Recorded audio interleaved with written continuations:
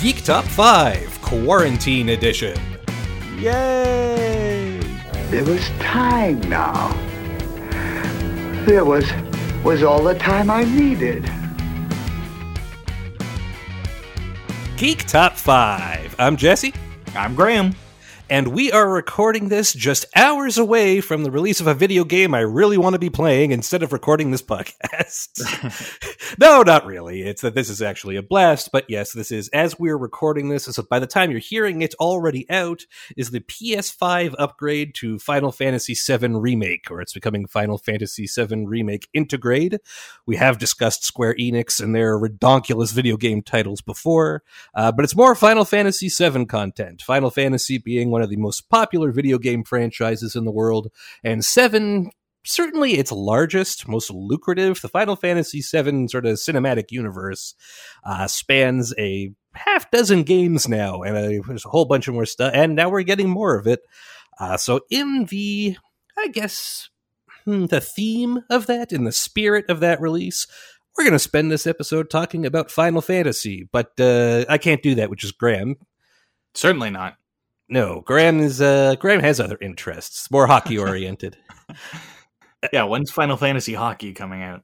I mean, like, you want to talk about Blitzball and FF10? We maybe... No? Okay, all right, fine. See, this is what I mean. This is why we needed to bring in a special guest. Graham, we're not alone here today. What's going on?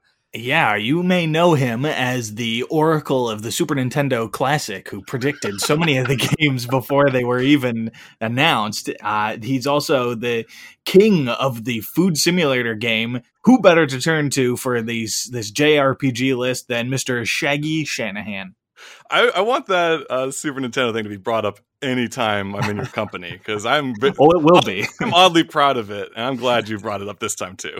You predicted that an unfinished game that barely exists would be on that console, and it was. And I am convinced it's only on the console because you invoked it. Just willed it into existence. Absolutely. I feel like you're like Booster Gold, but except, in real life. You've come back in time with this knowledge of the future, and you use it for the worst possible things. Just predicting useless gaming facts on podcasts. If it helps one person, I'm happy, but I don't think it did anyone. Well, it did lead to Graham and I standing out in the dark outside of Toys R Us at 3 a.m. to pick up those Super Nintendo classics. So. Did you both get one? I got one, but I gave it as a gift to a friend. I got one, and I gave it to myself as a gift. I don't think I've ever actually seen one in the wilds. I've never, because those disappeared fast, like both the original NES one and the they're cute. Yeah, I still play it. Oh, that's nice. In any case, speaking of useless video game facts, Shaggy, what do you got for us today? Well, it's an odd thing, and I actually did not make the connection that a new Final Fantasy release is coming out, tomorrow at the time of recording this? It is technically, 4 hours away, and I might be playing it then. So. Okay. So now we see Graham's haste, where like all week it says like we gotta do Final Fantasy right now. Do Final Fantasy. Do you want to do Final Fantasy? I'm like, why? Okay, what? Sorry. I didn't know the pressure was on. Jeez. But here I am, here to talk to you and your listeners all about apparently the top 5 Final Fantasy games of all time. Is that the proper title? I think so, yeah. So This is a franchise that dates back to 1987 and is possibly one of the most consistent video game franchises ever. There's 15 official titles in it and a bunch of spin-offs. It's crazy how deep this franchise is. I think 3 movies in addition to those games. It's at least one theatrically, and comics, yeah, toys, restaurants. I could go on. Restaurants? Yeah, man. There's 2 or 3 fully functioning restaurants in the Tokyo area. There's Artnia. Oh my God. There's the one that's based on 14, the online one, and then there's another one which I forget the name of it. But you can get like a little amazing. You get a little Buster Sword parfait with a chocolate Buster Sword sticking out of it. It's adorable. Oh my God. I got the keychain right here. I'm poking it. I gotta get that cupcake. I don't know. That has suddenly become my primary motivation for living. Gotta go Tokyo, man. Whatever it takes. So this is like what else rivals it? Maybe just Mario? Is there anything else that even compares to the length and depth and breadth as far as video games go? Yeah. The length of it is tricky because it's like it is a long running series. Mario is kind of hard to gauge because Mario was just kind of a consistent character showing up throughout like all of Nintendo history. Like Mario Golf wasn't actually like Mario Golf, was just golf with a mustache guy. I was like, oh, I guess that's Mario. The referee in Punch Out is Mario, but he's not really like pointed out.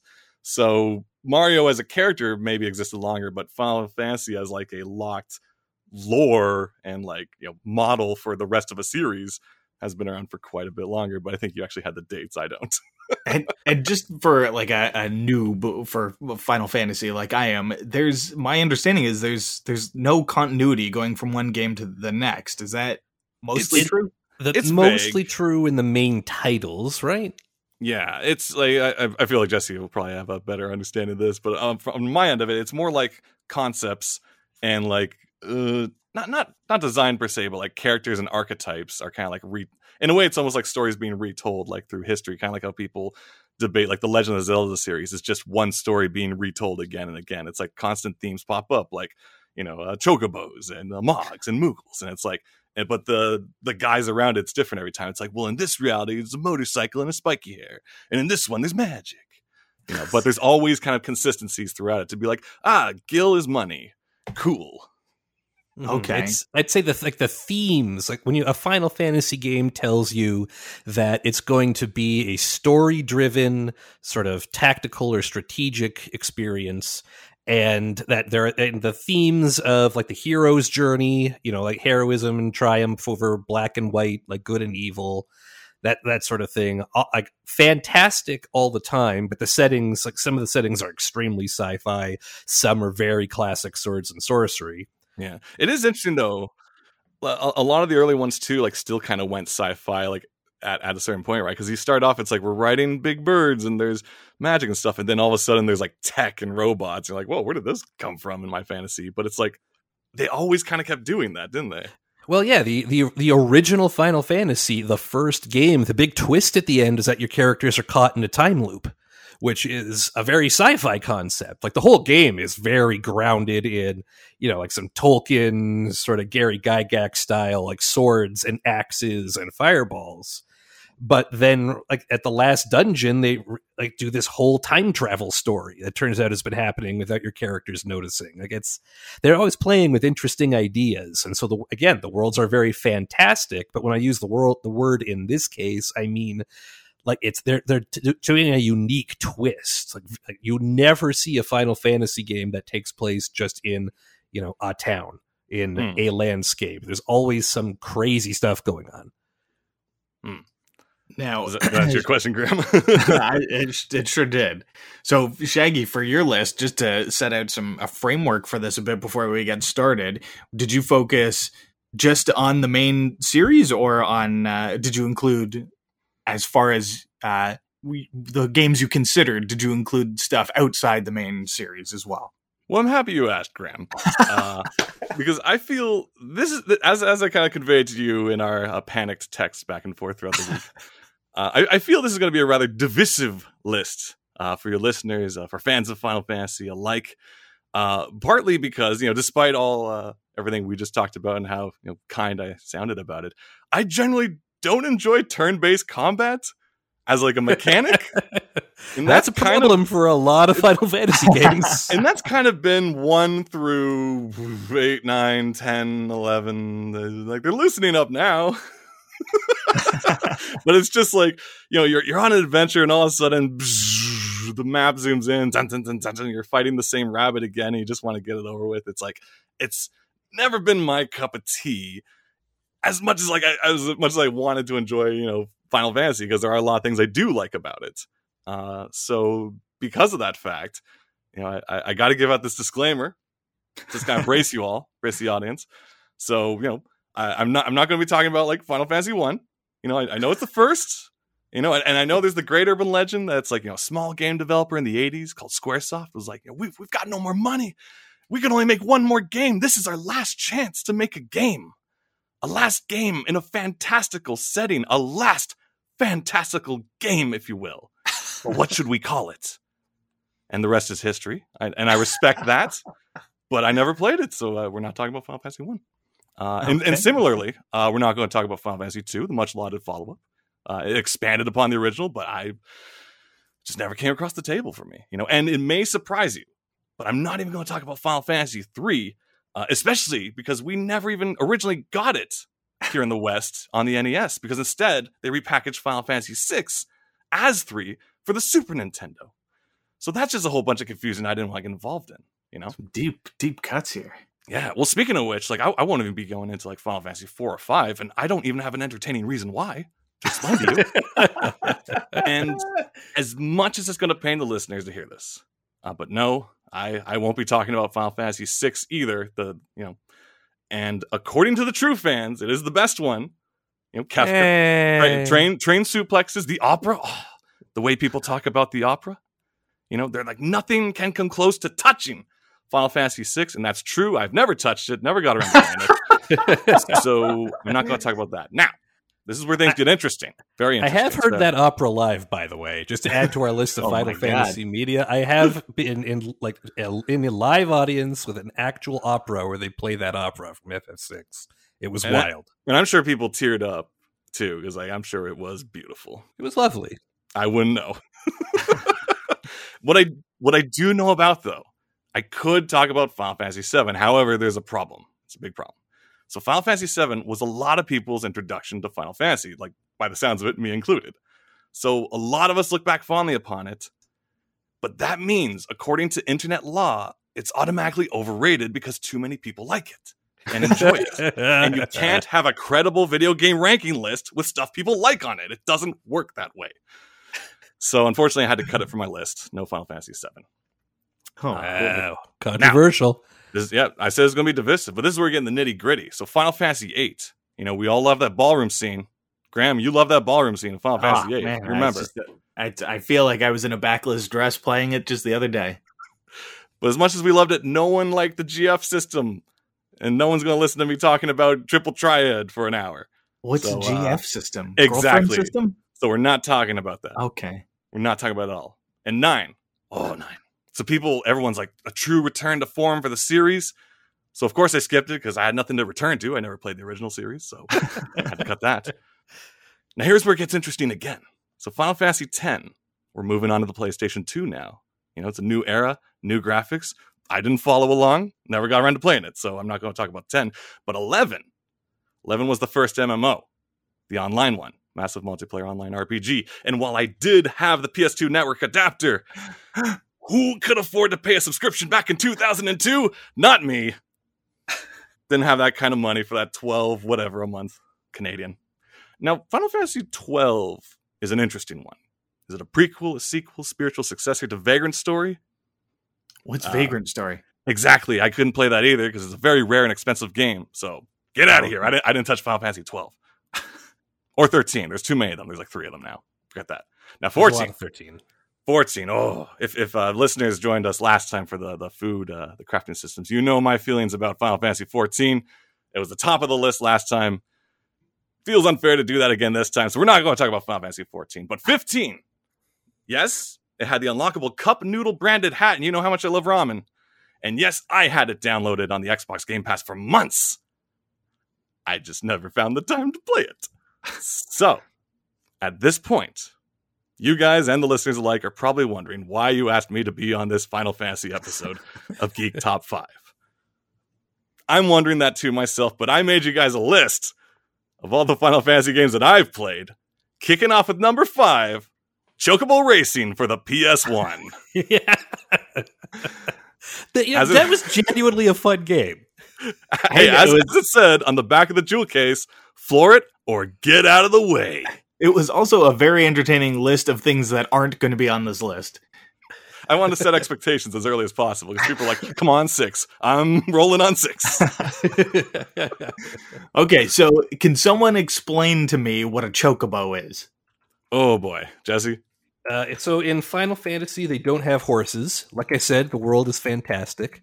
But they need some kind of a mount animal. So in Final Fantasy, that is the chocobo. So take a like a yellow bird, like think something like a chickadee or something, and blow it up to the size of a horse. And it's roughly equivalent in terms of like throw a saddle on it, ride it around, bring it into battle. Well, yeah, and then there's like a whole like Final Fantasy VII had that whole kind of awkward like chocobo breeding thing, and then so Final Fantasy VII, had all these like mini games and arcade games, and it had a full on racing mode that you could invest a lot of time into trying to unlock and breed the best chocobo, gold chocobo, and stuff like the that. way like people would breed racing horses. And how explicit was it? I mean, in as much as what, Graham? Well, I mean, how involved you were in the process, you mean? Or I'm just like, how much detail did it go into in this breeding process? It was like you were trying to train chocobo up until they were good racers, and then breed them with other good racers and breed for specific qualities.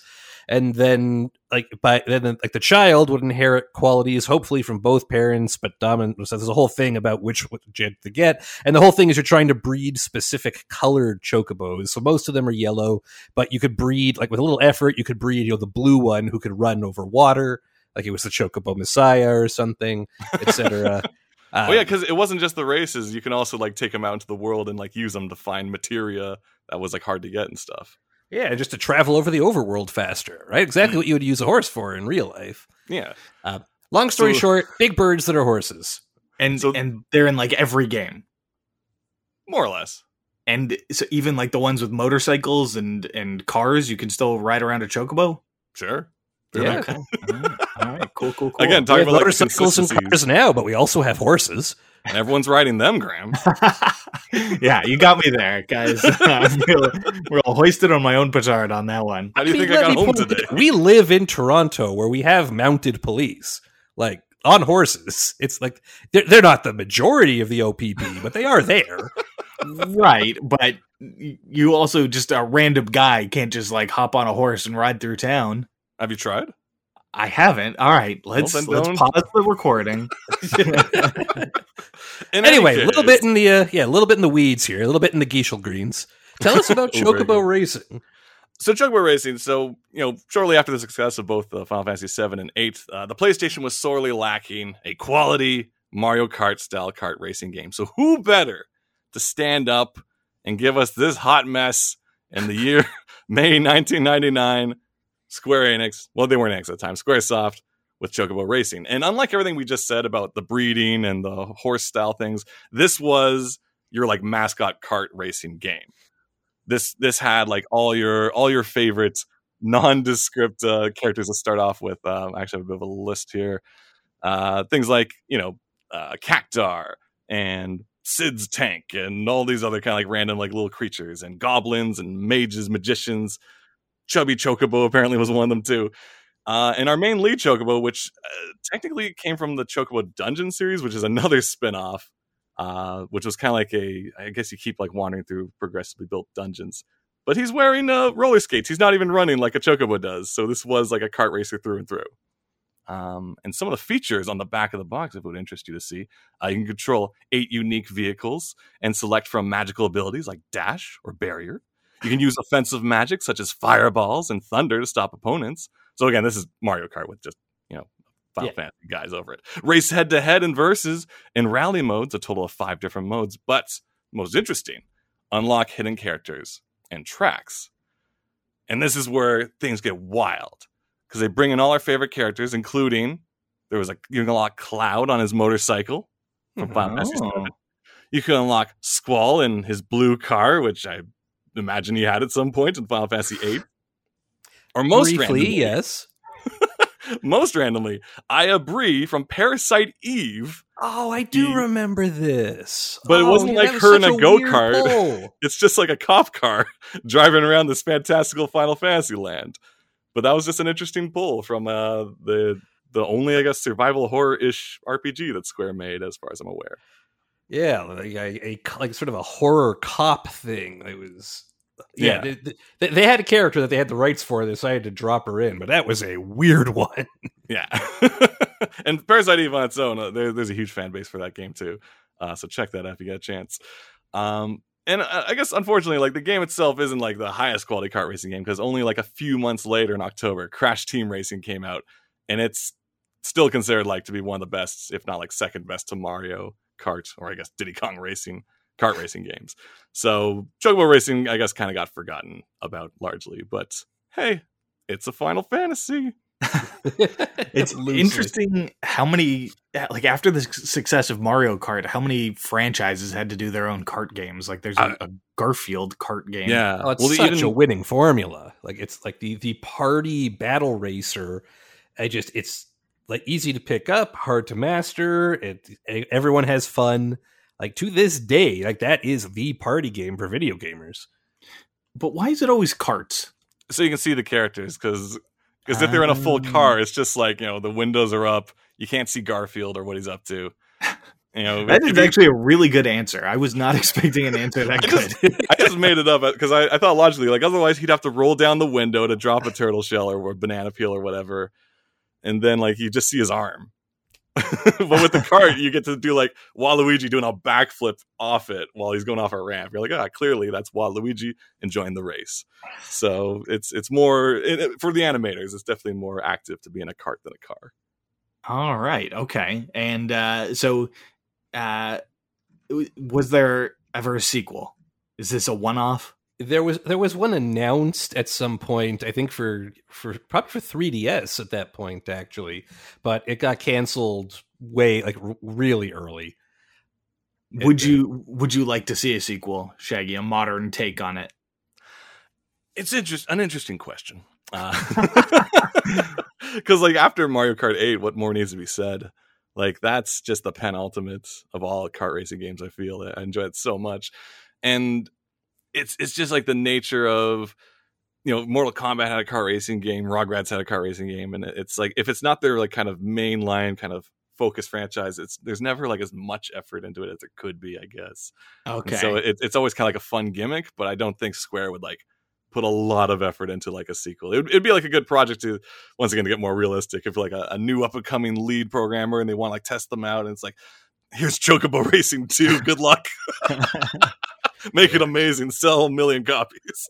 Yeah, you look at what they're doing with Smash Brothers and stuff. I mean, I expect probably far more likely that, like maybe the Chocobo or some Final Fantasy characters will appear on the next Mario Kart game rather than them. Like it's so hard to compete. They have that whole genre on a lock. And even like Crash re-released a remake or whatever, didn't they? Like Crash Team Racing, or was it just a sequel? I can't remember. Nitro Kart. Again, you can't remember because it doesn't matter, because the only kart games that people have been playing for a while have been the like Mario Kart Double Dash and the 2 instances of Mario Kart 8. So a forgotten gem to time. Check out Chocobo Racing on the PS1. Okay, all right. Well, that's our number 5. What's number 4? You can only get better from here, I imagine.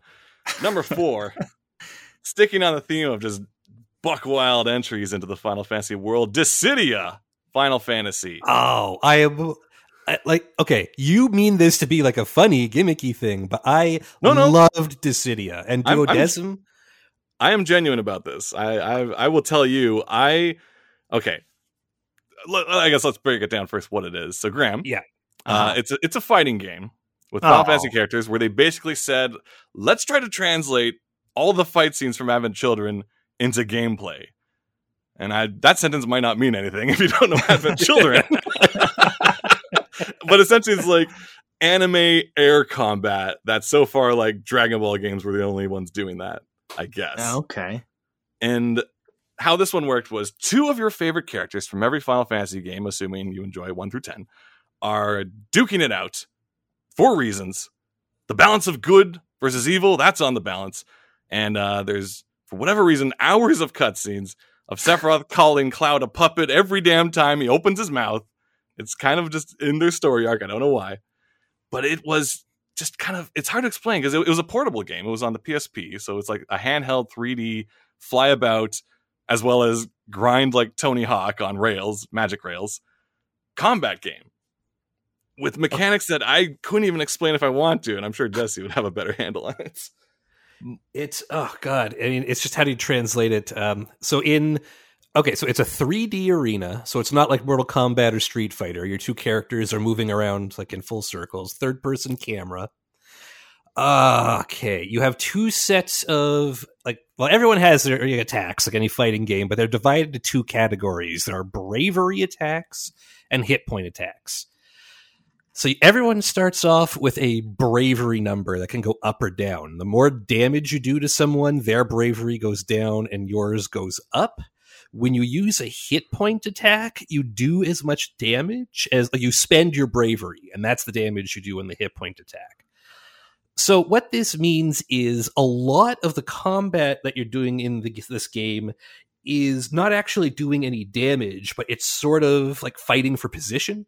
You're attacking quickly and trying not to get attacked in return, and trying to isolate a character and drain their bravery and get yours up and wait for that perfect moment to use your hit point attack to then channel it all into that one strike you need to hit them to do damage. That is the very rough takeaway of it. And it's full of Final Fantasy stuff. Like, you can equip weapons and armor and stuff that increase your stats and affect your numbers. And certain things make magic attacks better, and certain things make physical attacks better. But at the end of the day, it's this joust.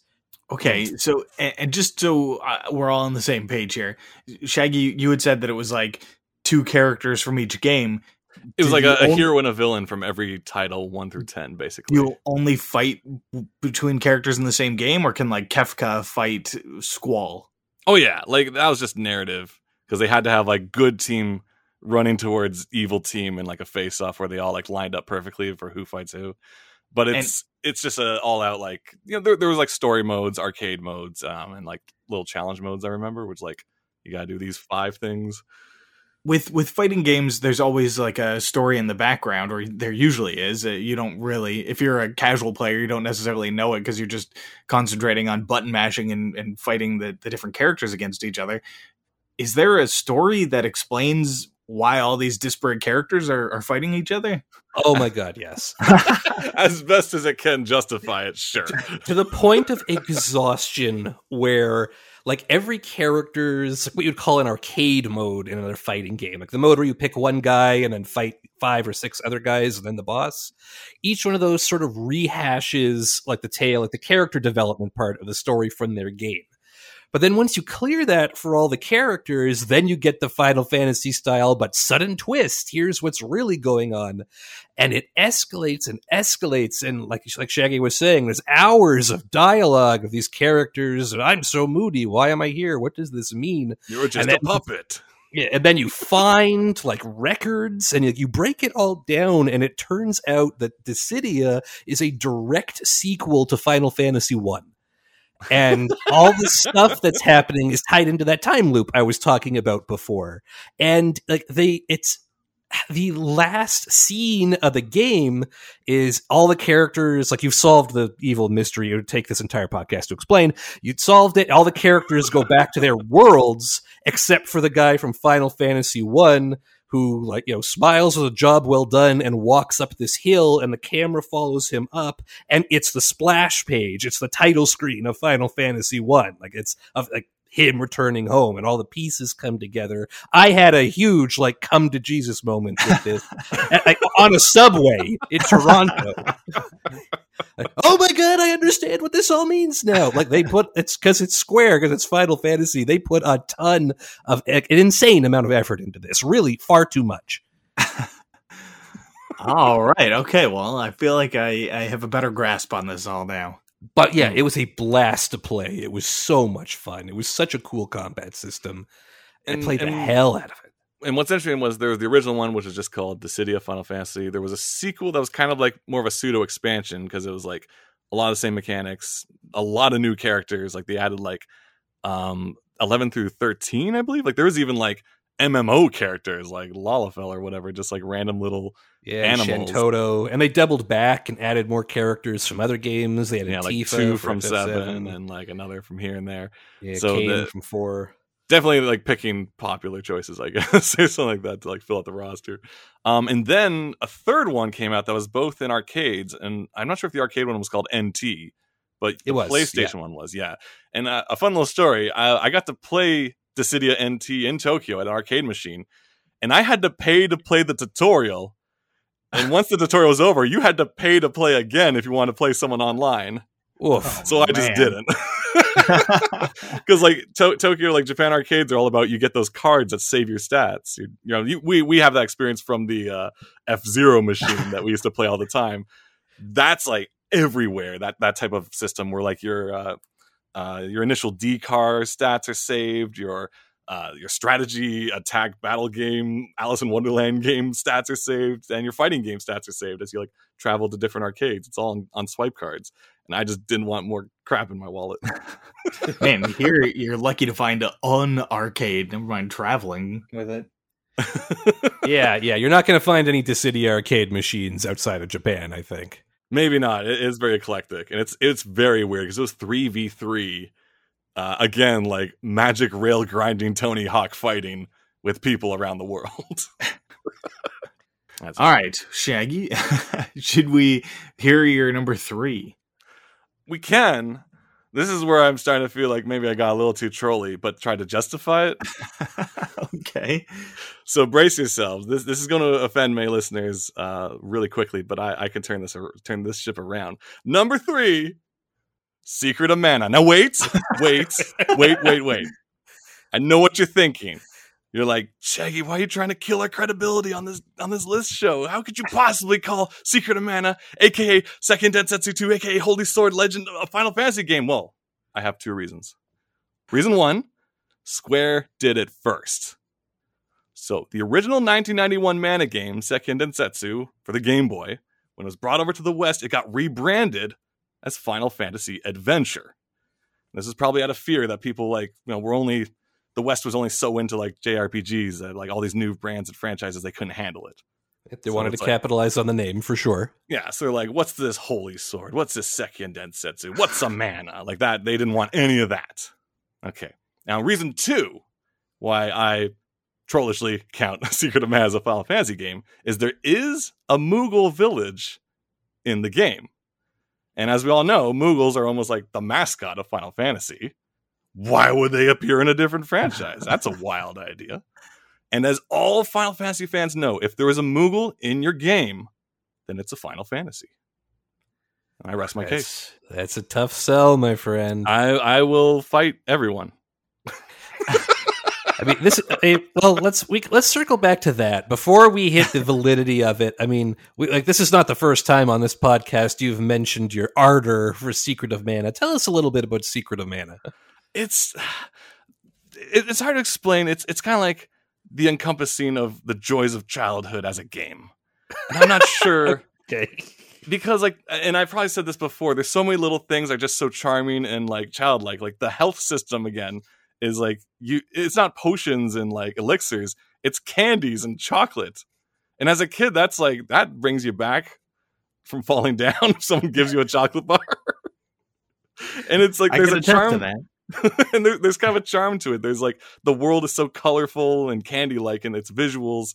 It's the music. Oh my god, the music is just I remember I found this website that does it might have been like Overclock Remix or something like that, but they did things where they take the chipsets of games and make new music out of it. And they took all like the soundboards of Secret of Mana and made new songs, but it still felt so familiar because all the types of, synth keyboards and things they use was like, this is just more Mana. I'm loving this. And like, you travel by being shot out of a cannon and fly in the air and you just land on the ground somewhere else. It's just very happy-go-lucky. But then there's also like plot twists and stuff like a Final Fantasy, and then text shows up at the latter half. So there you go. It's got all the story beats of a Final Fantasy game. It does have a lot of the story beats. I buy that argument more than the Moogle Village one, frankly. It does feel very familiar. I mean, considering you're going into interesting territory to pull this game onto this list, and considering your love of the game, I'm kind of surprised it's only number 3. Because I feel like you guys would like disown me if I said it was number 1. Oh, we disowned you ages ago. I'd never be allowed back to make up a list I know very little about. I grant you, Secret of Mana is a ton of fun, and I do buy the, like, it's thematically similar, and it's by the same company. I mean, not having the words Final Fantasy in the title does hurt it a little. It does strike points against it, but again, it's a game that never really had a brand because it never knew what to call itself. So it hid under the glory of another title until... I mean, technically, it's, at least in North America, it's the sequel to a Final Fantasy game. That's got to count for something. There you go, as far as we know. And I guess, I mean, it's got an overworld. It's got like a separate... because in addition to the overworld, like, you don't go into a combat view or anything, but you also have it's Flammy in this game. It's not an airship, it's a dragon you ride, but it still sort of zooms out and you fly around the map. That's very Final Fantasy. And hey, it early on went to like more real-time combat as an action RPG with RPG elements, definitely, which now Final Fantasy is doing a lot more of. So yeah, though leading the way, though, right? It was real time until you needed to do anything besides attack, and especially because this was a game you could play with up to 2 other people simultaneously. Oh yeah, spent a lot of time playing this game, like waiting for the other players to like work their way through their wheel menus. Like a proper tabletop RPG experience, I guess. I get it. It was 1993. They hadn't worked out all the mechanics yet, but it's like, I mean, it wasn't quite real time. Yeah, but it was closer to a Zelda than, say, a Chrono Trigger. Yeah, no, that's a good comparison, actually. Yeah. Now, I'm not actually going to fight anyone on whether it's a Final Fantasy game or not. I know it's not, but I just want to talk about it if I get a chance. Just can't you guys give me a chance to talk about Secret of Mana? Well, I mean, and if people want to play it, it's readily available on the SNES Classic, as Shaggy predicted and wished for. Maybe that's why. But it's also like it is out there. Like there are mobile versions of it out there. There's a remake, which you shouldn't play. Yeah. Oh yeah, I never tried the remake. Is it no good? I heard it's not very good. However, I heard they re-released the third one and remade it at like the same time. Sekien Densetsu 3. Or I guess Trials of Mana they're calling it. Right, yeah. It's a different game, same sort of series. Yeah. And that one was interesting because there were 6 characters to pick from. And they all actually had different starting points in the plot. And like all the stories converge eventually, of course. It's not like a whole separate game, but it's like kind of like what was it? What was that one that came out that was like a throwback? It was like a Square Enix. Oh, Octopath Traveler. Yeah. Kind of like how it's sort of different paths, but they all just kind of merge eventually. So like they kind of did that in the Secret of Mana 3, technically. Laying a lot of ground, the Secret of Mana series is. It's almost like a test ground for Square to like mess around outside the main franchises that were popular. Maybe. Okay, so what's after that? What is number 2? Oh god, if you hated that. Oh, I feel bad now. But I'm gonna Crazy Taxi. Yeah. If I could justify that, I would be on every one of your episodes. Nah, it's not gonna happen. I do miss Crazy Taxi, but no, please continue. I do miss riding a taxi, but there's one place that's also fun to be. In the Ring. Erica's God Bless the Ring. Square Enix's fighting game. That was more like count. And I will justify why. Now, I know what y'all thinking. Shaggy, you've done it again. You should have seen this coming. No, what everybody's thinking is, what? How do you pronounce Erica? This is what? EHRGEIZ, right? EH. It sounds like it's spelled. And when you boot up the game, this guy kind of goes, Erica's. And you're like, oh, what was it? What was that? But he doesn't say it again, so you just have to like restart the system if you need help. But what this was, so as opposed to the kind of like ingenuity and stuff thrown into Dissidia, this was more of like your PS1 era 3D fighting game. However, it was a bit more kind of like arena based, kind of like if you ever played Power Stones on Dreamcast, because it wasn't just like you're stuck on a straight line fighting a guy, or you're like Tekken orbiting around the other person. You could just run all over the place, go upstairs, go downstairs, have a good time. That was the Erica's way. God bless the ring, as the subtitle says. And it's maybe rose-tinted glasses. Maybe I'm thinking back that it was better than it was. Because I have watched people like retrospect looking at it being like, oh my God, the menu sound effects are so annoying. And that's true. Because every time you move the cursor, it went, pew, pew. But not a dude. It was like a sound effect, and it was terrible. And the gameplay was clunky and blah, blah, blah. However, what makes this arguably a Final Fantasy game, which is how I'm going to tie all this together. So you could play as all the notable nobodies like Godhand and Prince Doza, Claire Andrews, and of course, Wolf Girl Joe, who's this German lady who turns into a wolf thing. What you could also do is unlock basically the majority of Final Fantasy VII's cast, including Cloud Strife, Tifa Lockhart, Sephiroth, Yuffie, Vincent, and Zack. And technically, there's another wolf character. I don't know why there's so many. His name's Django. And he had an alternate skin that looked like Red 13. He's like the Final Fantasy VII wolf guy. So you could argue that's another Final Fantasy VII character making more than half of the roster of this fighting game Final Fantasy VII characters. And as you know the rule of Final Fantasy, if more than half your cast are Final Fantasy characters, it's a Final Fantasy. So that's my justification. I feel like this is the one time in my life where I'm going to have more esoteric knowledge than you on this one, Shaggy. Because my memory of that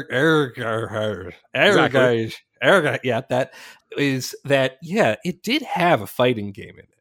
You could play it. You could play a fighting game, but there were also the guys mini games. For I remember playing as like Cloud and Tifa in the race where you run laps, or you Beach play battle mode.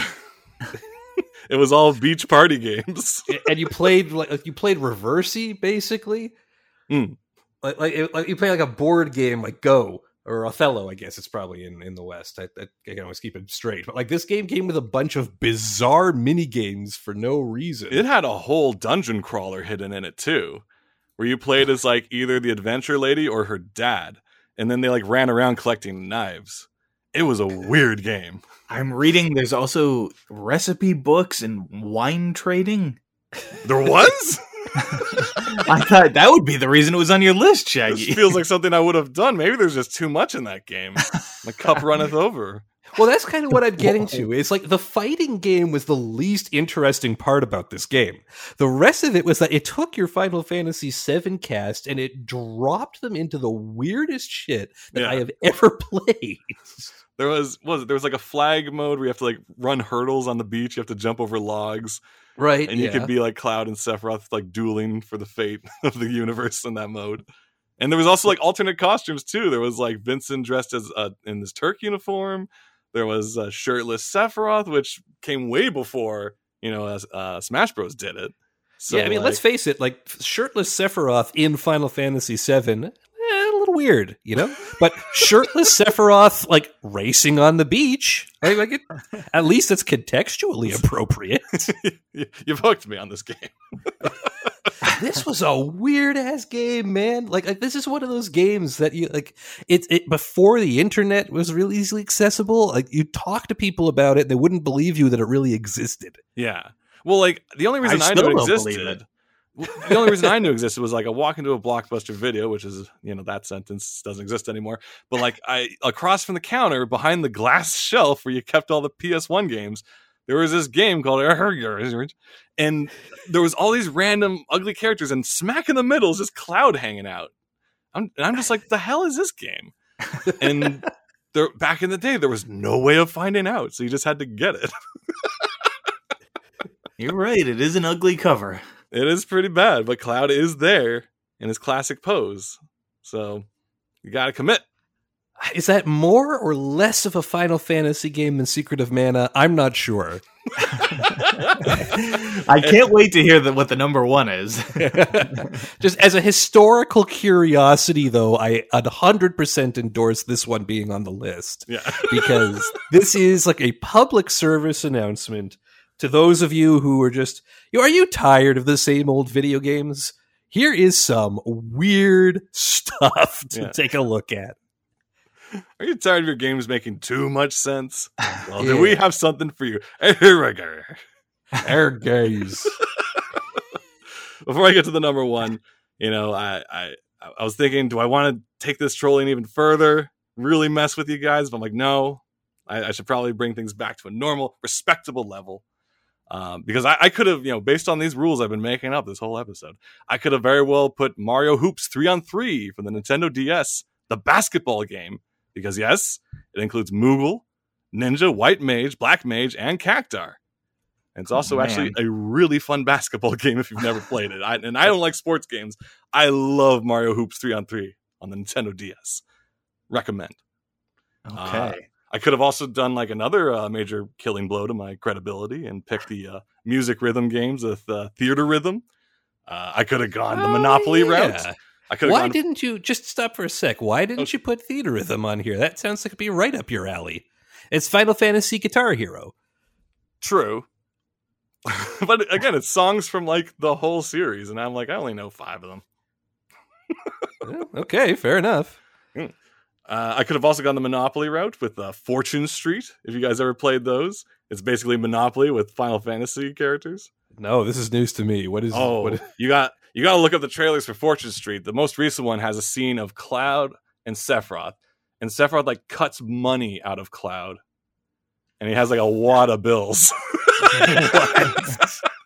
It's crazy. And I could have gone even as bad as bringing Kingdom Hearts into this, but I didn't want to do that to you guys. So what I'm going to do, my number one, extend you the olive branch, an actual numbered, a numbered installment. My number one position, Final Fantasy VIII, wait for it, trial version. Why? What does that mean? Why? Here we go. As released on a demo disc included with Squaresoft's 1998 title Brave Fencer Musashi, or it also came included with a Pizza Hut promotion on the Squaresoft 98 Collector CD Volume 2, it is the demo of the much anticipated Final Fantasy VIII just a couple of months before it actually came out. Now, doesn't seem like that justifies being on a list. A demo. However, what's interesting is the differences between the demo and the final game. This is where we get deep in the story, deep in the lore. So saddle up, listen to this. So it takes place during the Siege of Dullet. Graham, you remember that? Oh, big time. But what's interesting is in these differences between the trial and the final game, 7 months difference before it was released. Oh, hold on, I got a better line. You call it Dullet, I call it Excite It. Yeah. I'm so happy you interrupted my flow of thoughts. So what's interesting is in the actual sequence in the game, the 3 characters you get to play, it's during the Dullet sequence, which is like a ship invasion of like a town for whatever reason. And it's technically like a final exam for Squall and his friends at their murder school, the Balam Garden, whatever it's called. No, you got it. The 3 characters you play is Squall, Zell, and Selphie.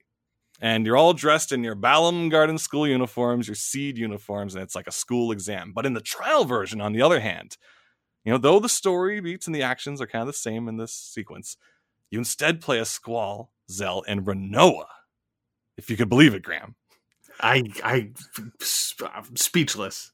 Now, she was definitely more iconic because she was in the promotions with like the blue outfit and the black hair, and she's like in the windswept and all that good stuff. Everyone recognizes her. But she wasn't actually a part of the party at that point in the true story. So they're just kind of giving you a taste of like the characters you would see, but they weren't actually like kind of spoiling the events. It was like this weird remix before it was released. What's also interesting, at least to me, is everyone is wearing, in the real game, they're cool. In this demo, they're wearing their cool, iconic civilian clothes. So, like Cloud's got that half jacket with the furry collar, and everyone's wearing cool stuff. But in the actual game, they're all wearing school uniforms because this is like a part of a test. And I don't think Square wanted you to know that. They're just like, here comes some friends dressed nice going on boats. That's what their thought process was. But not even just in the gameplay. In the CGI cutscenes, these differences were there too. So they actually like rendered out. This is like 1998. Imagine rendering Toy Story or whatever back then. That takes a chunk of time because that's the 7 months. So they had like a completely different cutscene. different events and characters, even though the story was mostly the same in the demo. And that's not like, I mean, they knew after Final Fantasy VII, they knew that the big money was in those cutscenes, right? They put a lot of effort into them. Well, like I remember even, once it was either 8 or a different demo disc on like Parasite Eve. I think Parasite Eve just had like a video for Final Fantasy VIII, and it just played like the intro with the opera song or whatever. And even that, like I replayed that so many times because this was like the edge. Like, yeah, I know you've showed us videos of like Blizzard stuff at that time. The Warcraft cutscenes were really impressive, and this was like the other contender to like impressive 3D animatics and animations. Yeah, the Liberi Fatali cutscene at the opening to Final Fantasy VIII. Yeah, I remember that. Yeah, and I guess the only reason I put it on the list is because I've just played this demo so many times. It's kind of like the Jet Set Radio demo that came with like Dreamcast magazine. I would like run home after school to play that again and again before the game came out. But not Final Fantasy VIII proper? Like you didn't... I think I got to like disc 3 of 4. Then we went to space. Yeah, I mean, that sounds pretty far, but so you're saying, do you think that the demo spoiled the main game for you? I think the demo was like kind of just a better slice for me because it was just like cutscene, adventure, cool clothes, story. I mean, it's like put it here. It sounds like I'm making fun of you a little, and I'm not. I am honestly investigating that. I think the Dalit mission might be the strongest part of that game. Like the final dungeon is also pretty cool, but the like everything from the like it's got a really famous music piece that goes with it. It's a really dramatic situation. I mean, like you described the setup, like this is basically Hogwarts for like magical mercenaries, but they're coming to the rescue of this like coastside town in a fairly modern day setting that's under siege, and you get this really sort of not World War II, but like a 20th century war vibe to it. Yeah, and soldiers move out, Squad A go here, all that jazz, and you climb the tower, and the enemy troops are retreating to here. It's all very intense. It's all very war movie. And Final Fantasy VIII does a really good job of maintaining that atmosphere, like both through its dialogue and then through the battle scenes. I think.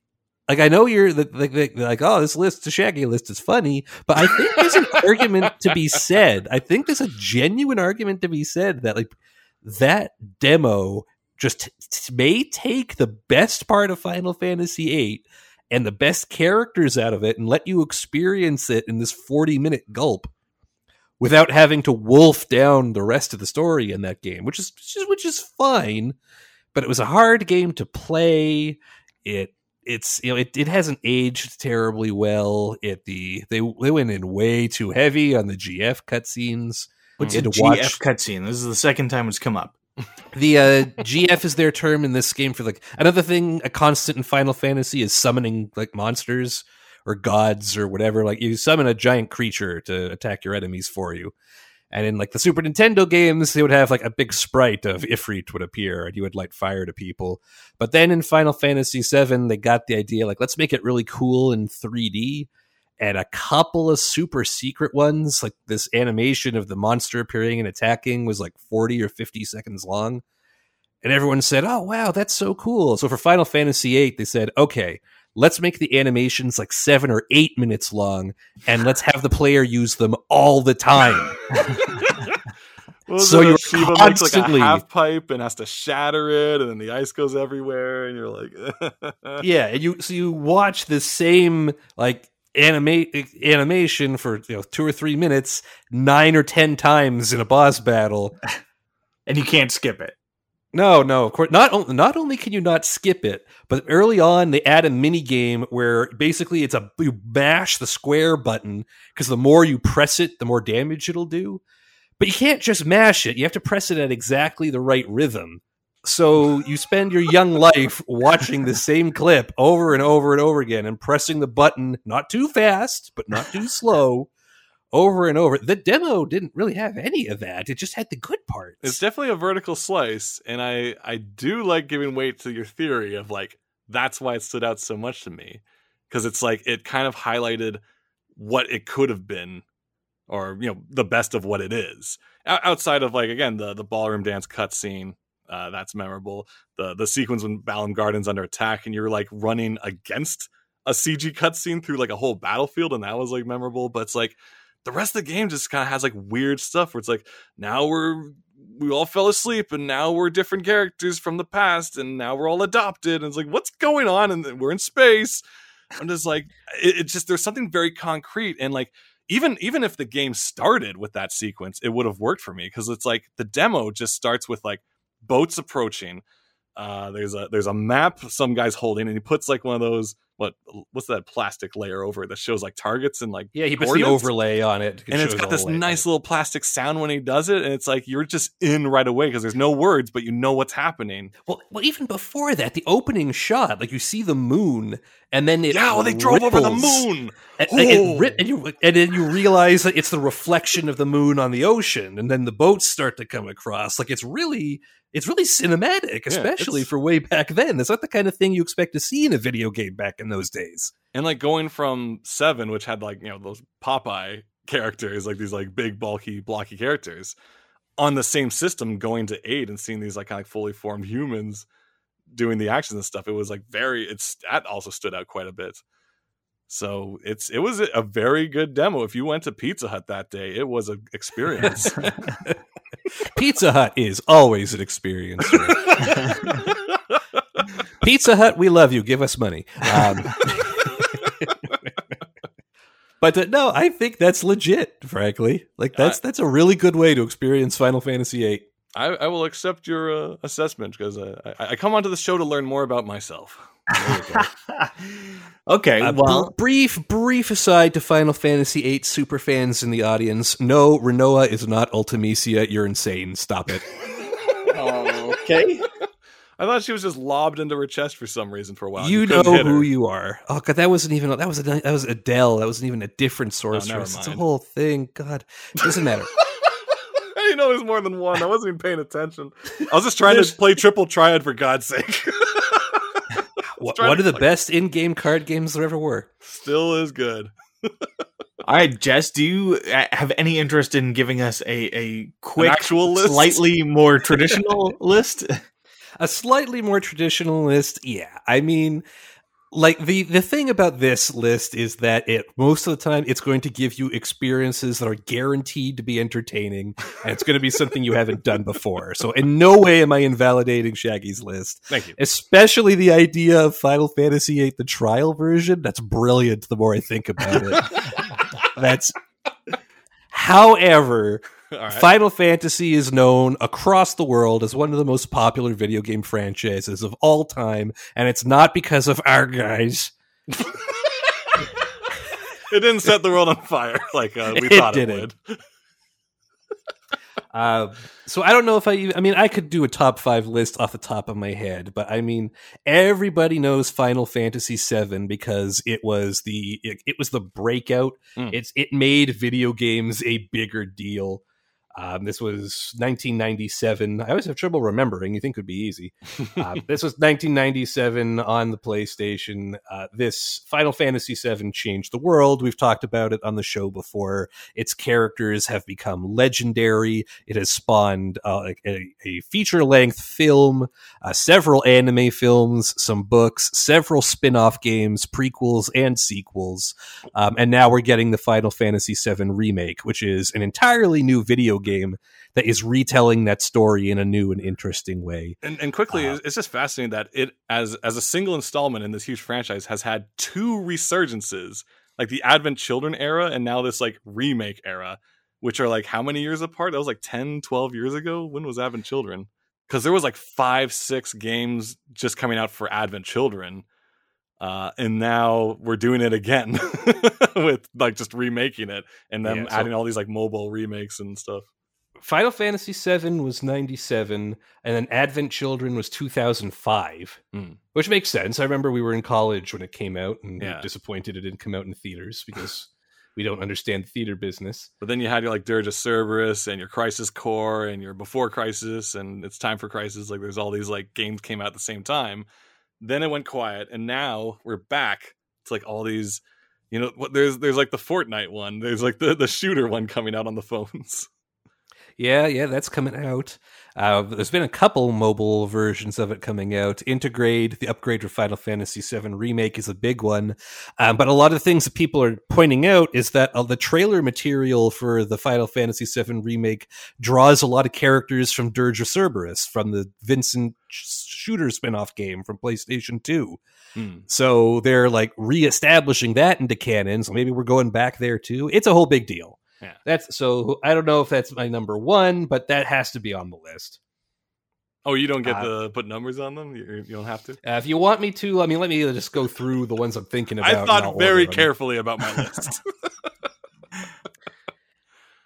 I would have to call Final Fantasy VII my number one. I mean, like you said, it's everybody loves it, so it's almost like you're not cool if you do that. But I do think, like, I mean, besides the huge impact it's had on the world, like, I loved that story growing up. I was at exactly the right age for, a protagonist who's like just a little older than a teenager, but still kind of insecure, but a super badass. Like, that really appealed to me. That hit me at exactly the right time. And like, just the showdown quality of heroes and villains in that one still really sticks out to me. That would be my number one for sure. Well, but between you, me, and Graham, if I actually made a real list, 7 would be my number one as well, Jesse. Look at that. Great minds, great hearts. Just thought you'd like to know. Also on that list, I'd throw up 6. I think a lot of people like 6 better than 7. I think people are just saying that because they're tired of how hyped 7 is. 6 is a lot of fun. It was originally released as Final Fantasy III in North America on the Super Nintendo. But it's 6. It has since been re-released and frankly improved a little bit. The Nintendo DS release of it actually had a script tightening up and added some extra dungeons and such. It really made it rad for the game. But it was a fun game. It was less character focused but that's just because there were something like 30 playable characters in this game, so the moments weren't quite as, everybody needed to have the same amount of screen time, but it told an interesting sort of fantasy tech story. You had sort of a steampunk world, but also with magic in it. And also it introduced the villain Kefka, who is a 100% Kefka is what if the Joker was in Final Fantasy. That is exactly what the character is. It is Mark Hamill's Joker, but he can also shoot fire from his fingertips because he's a wizard. He turns out to be the antagonist, and he is a delight. It is fun to play. It is fairly easy to play. It has a lot of depth to it. You could play, like, you can put in as much as you want. You can take out as much as you want. A lot of the extra stuff is literally that. It's extra stuff. If you're interested in this character, you can pursue their stuff if you want, or you can just stick with the main story and get to Kefka's Tower and beat the game. Or you can, go investigate, well, what did happen to Locke's girlfriend, and do that whole jazz. So it was pretty open and it was a lot of fun. That's a good one. I would also put up on their Final Fantasy X. The first one that was voice acted, and because of that, they leaned into a story really heavily. And I'm a sucker for the love story in this one, and that's not something you'd hear from me very often. But like, Tidus and Yuna are great. That I don't like. The battle system in 10 is fine. It had this whole sport mini game called Blitzball, which is basically like soccer, but in a like 3D space, because it's like a thing they never talk about in Final Fantasy X, but you just accept, is everyone can breathe underwater. They just do. And so for this sport, they have these giant stadiums and they fill it with a giant bubble of water, and these people go into the water and play soccer. But it's a lot of fun to play. It's very strategic to play because it's kind of turn-based, but also just the fiction of it and like seeing in the animations, of these cool athletes playing this weird zero-G water sport is a lot of fun. The story is a tragedy, which is sort of a shortcut to free drama, like free, emotional investment, but they play it off really well. And just, I cry at the end, frankly. So 7, 6, 10. We're going downwards on the list. We're going 1 to 1, 2, 3. Yeah, I guess. Is this fourth? Yeah, my fourth one, I want to say Final Fantasy 15, and that's going to be an unpopular choice. That's a PS4 game. It was originally announced as one of the spin-offs of Final Fantasy 13. That's how long it took to make. It was going to be a battle game, wasn't it? It was going to be a fighter, I thought. It was going to be everything. Okay. It took them it took them 11 years to make, and by the time they released it, they released a prequel movie for it, Final Fantasy 15 Kingsglaive, which we talk about in our our video game movies episode. If you haven't listened to it, Sean it Penn, is. or who's in that one? It is surprisingly good. Sean Bean, Aaron Paul, Lena Headey. But the reason they released that movie is because that's all cut content from the game. They just could not finish this game, and the game is a mess. It absolutely doesn't play great. The story falls apart partway through. It's not awesome. Since it came out, they've released DLC and patches to fix it up, and that helps. But the takeaway is whereas in a lot of Final Fantasy games, you have a mix match party, the crazy cast of characters. There's a strange ninja who never talks to anybody, and the delightful little girl who can actually use magic, and the brooding knight who has a secret past, and a yeti. In this game, you start with your party, the 4 characters, and you stick with them entirely, and it's basically a 4-way bromance. It's about these 4 friends who are at a point in their life where they're going to be saying goodbye to each other, and they're on their last road trip. This is the last time they're going to have, and it's Final Fantasy, so it turns into apocalyptic saving the world nonsense. But the 4 characters in this game are so successfully acted, so well written, and so well presented. I love these boys. These characters are phenomenal, and Final Fantasy, I think the best Final Fantasy comes from its characters, and 15, that one category, comes out in spades. I loved it. Lots of people didn't. They have very good reasons not to. It is bizarre. It is not an awesome game. Oh, great villain too. Darren DePaul plays Arden Izunia in this game. This is smarmy. That was the villain's name. I thought it was Darren DePaul is the villain. No, Darren DePaul is an extremely talented voice actor, who you've heard in all kinds of stuff without really knowing who he is. He voiced it most recently. He does J. Jonah Jameson in the Spider-Man game in Spider-Man PS4. Oh, okay. He's a big guy. Just great villain in 15. So my 1 to 4 so far: 7, 6, 10. 15, and then I need to pick a number 5, huh? Secret of Mana. Yeah, exactly. My number 5 is Terminator 2. Judgment Day. It's going to take me an hour, but I can connect the dots here. Yeah. Okay, so John Connor. Okay. His middle name was Chocobo. It's not talked about a lot. It's I'm running out of time at this point anyway. My 5th one, I'm probably going to make it Final Fantasy 9. It's fun. It's lighthearted. It's very fantasy. I think, it's got Vivi, who's adorable, but also lights things on fire, which really appeals to me. Final Fantasy 9 is cute. It's still kind of a grown-up story, but it's presented like a very fancy cartoon. If it was a movie, Pixar would have made it. It's fun to play. It's a fun story. It's very comfortable. Final Fantasy 9 is like the sweatpants that just came out of the dryer of the Final Fantasy series. Beautiful. That's a very good description. Thank you. Now you see that? You see that, Graham? You see what Jesse just did there? No. That's how you make a proper list for this show. You can learn something from him. No. I want to stress, sir. This is what I was afraid of when you asked me to make my list. Secret of Mana, maybe, but the other 4, absolutely perfectly valid. All right. Ehrgeiz is more Final Fantasy than anything else, especially in its insane BS. Yeah. Final Fantasy 8 demo, absolutely. Chocobo Racing, absolutely. It's for sure. That list is possible exception of Secret of Mana. That list is perfectly valid. Okay, thank you. I'll accept that. Before we go, I want to get the outsider's opinion on this. Graham, I know you have played some Final Fantasy games a little.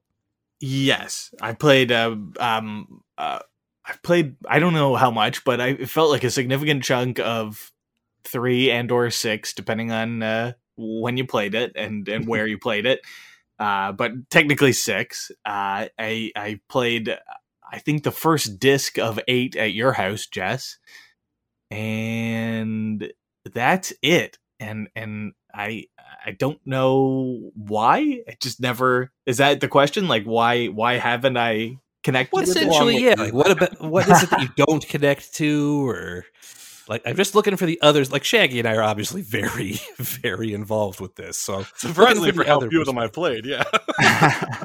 I don't have a great answer. I mean, I really liked Chrono Trigger, and maybe it's because I played that first, and it's my first JRPG, and arguably maybe only JRPG. And the high bar. It is a high bar, and nothing else quite connected like that did. And I didn't have a PlayStation or a PlayStation 2, so I was also it wasn't easily accessible after the Super Nintendo. Systems, yeah.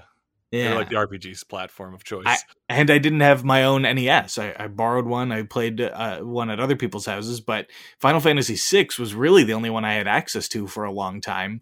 And for some reason, I played it, and at one point, I just stopped, and I never picked it up again, and I don't know why. And I've got it on the SNES Classic now, so I could go back and finish it up. I just haven't gotten around to it. Partly because the SNES Classic is a nostalgia machine for me, and like a time machine. And since I didn't really play Final Fantasy VI that much, it doesn't have that same pull on me as a lot of the other games on there. Going back to a time that never existed. Yeah, deep. Exactly. Also, like, being an adult, it's a lot harder to get through JRPGs than it used to be. Yeah. There's a lot of grinding and leveling and things like that just doesn't appeal to me the way it did when I was 10. Though I have been getting back into like Metroidvania style games, so they're a time. It has nothing to do with this. It was just getting back into genres can be fun. That'll have to be another list. Top 5 Metroidvanias? Damn. Yeah. I'm down for That's that. big. Because none of them are going to be Metroid or Castlevania games. So brace yourselves, guys. Yeah, the Metroid racing game. Yeah, I can't wait to hear how Secret of Mana is a Metroidvania.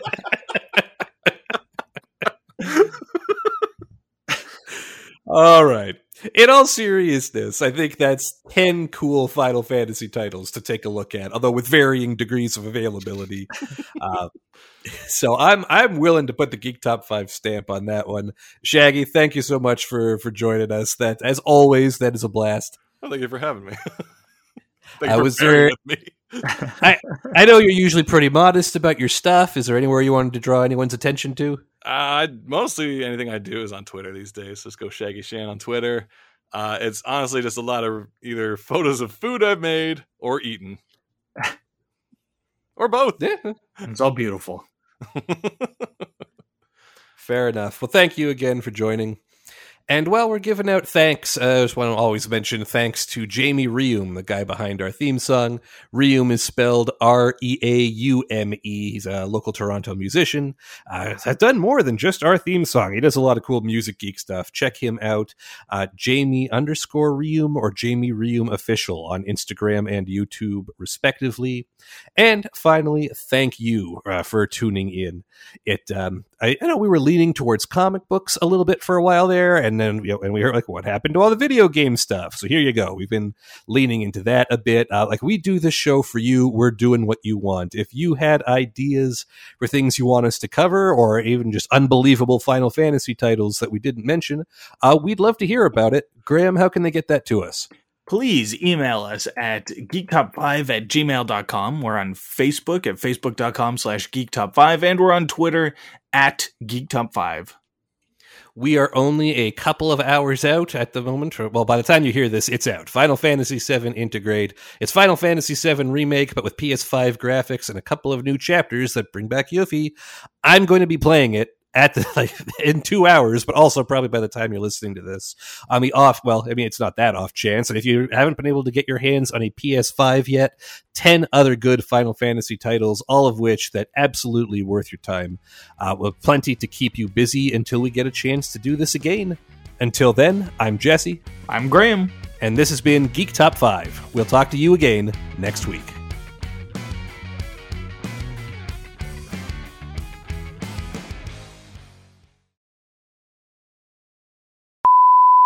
stop saying fish.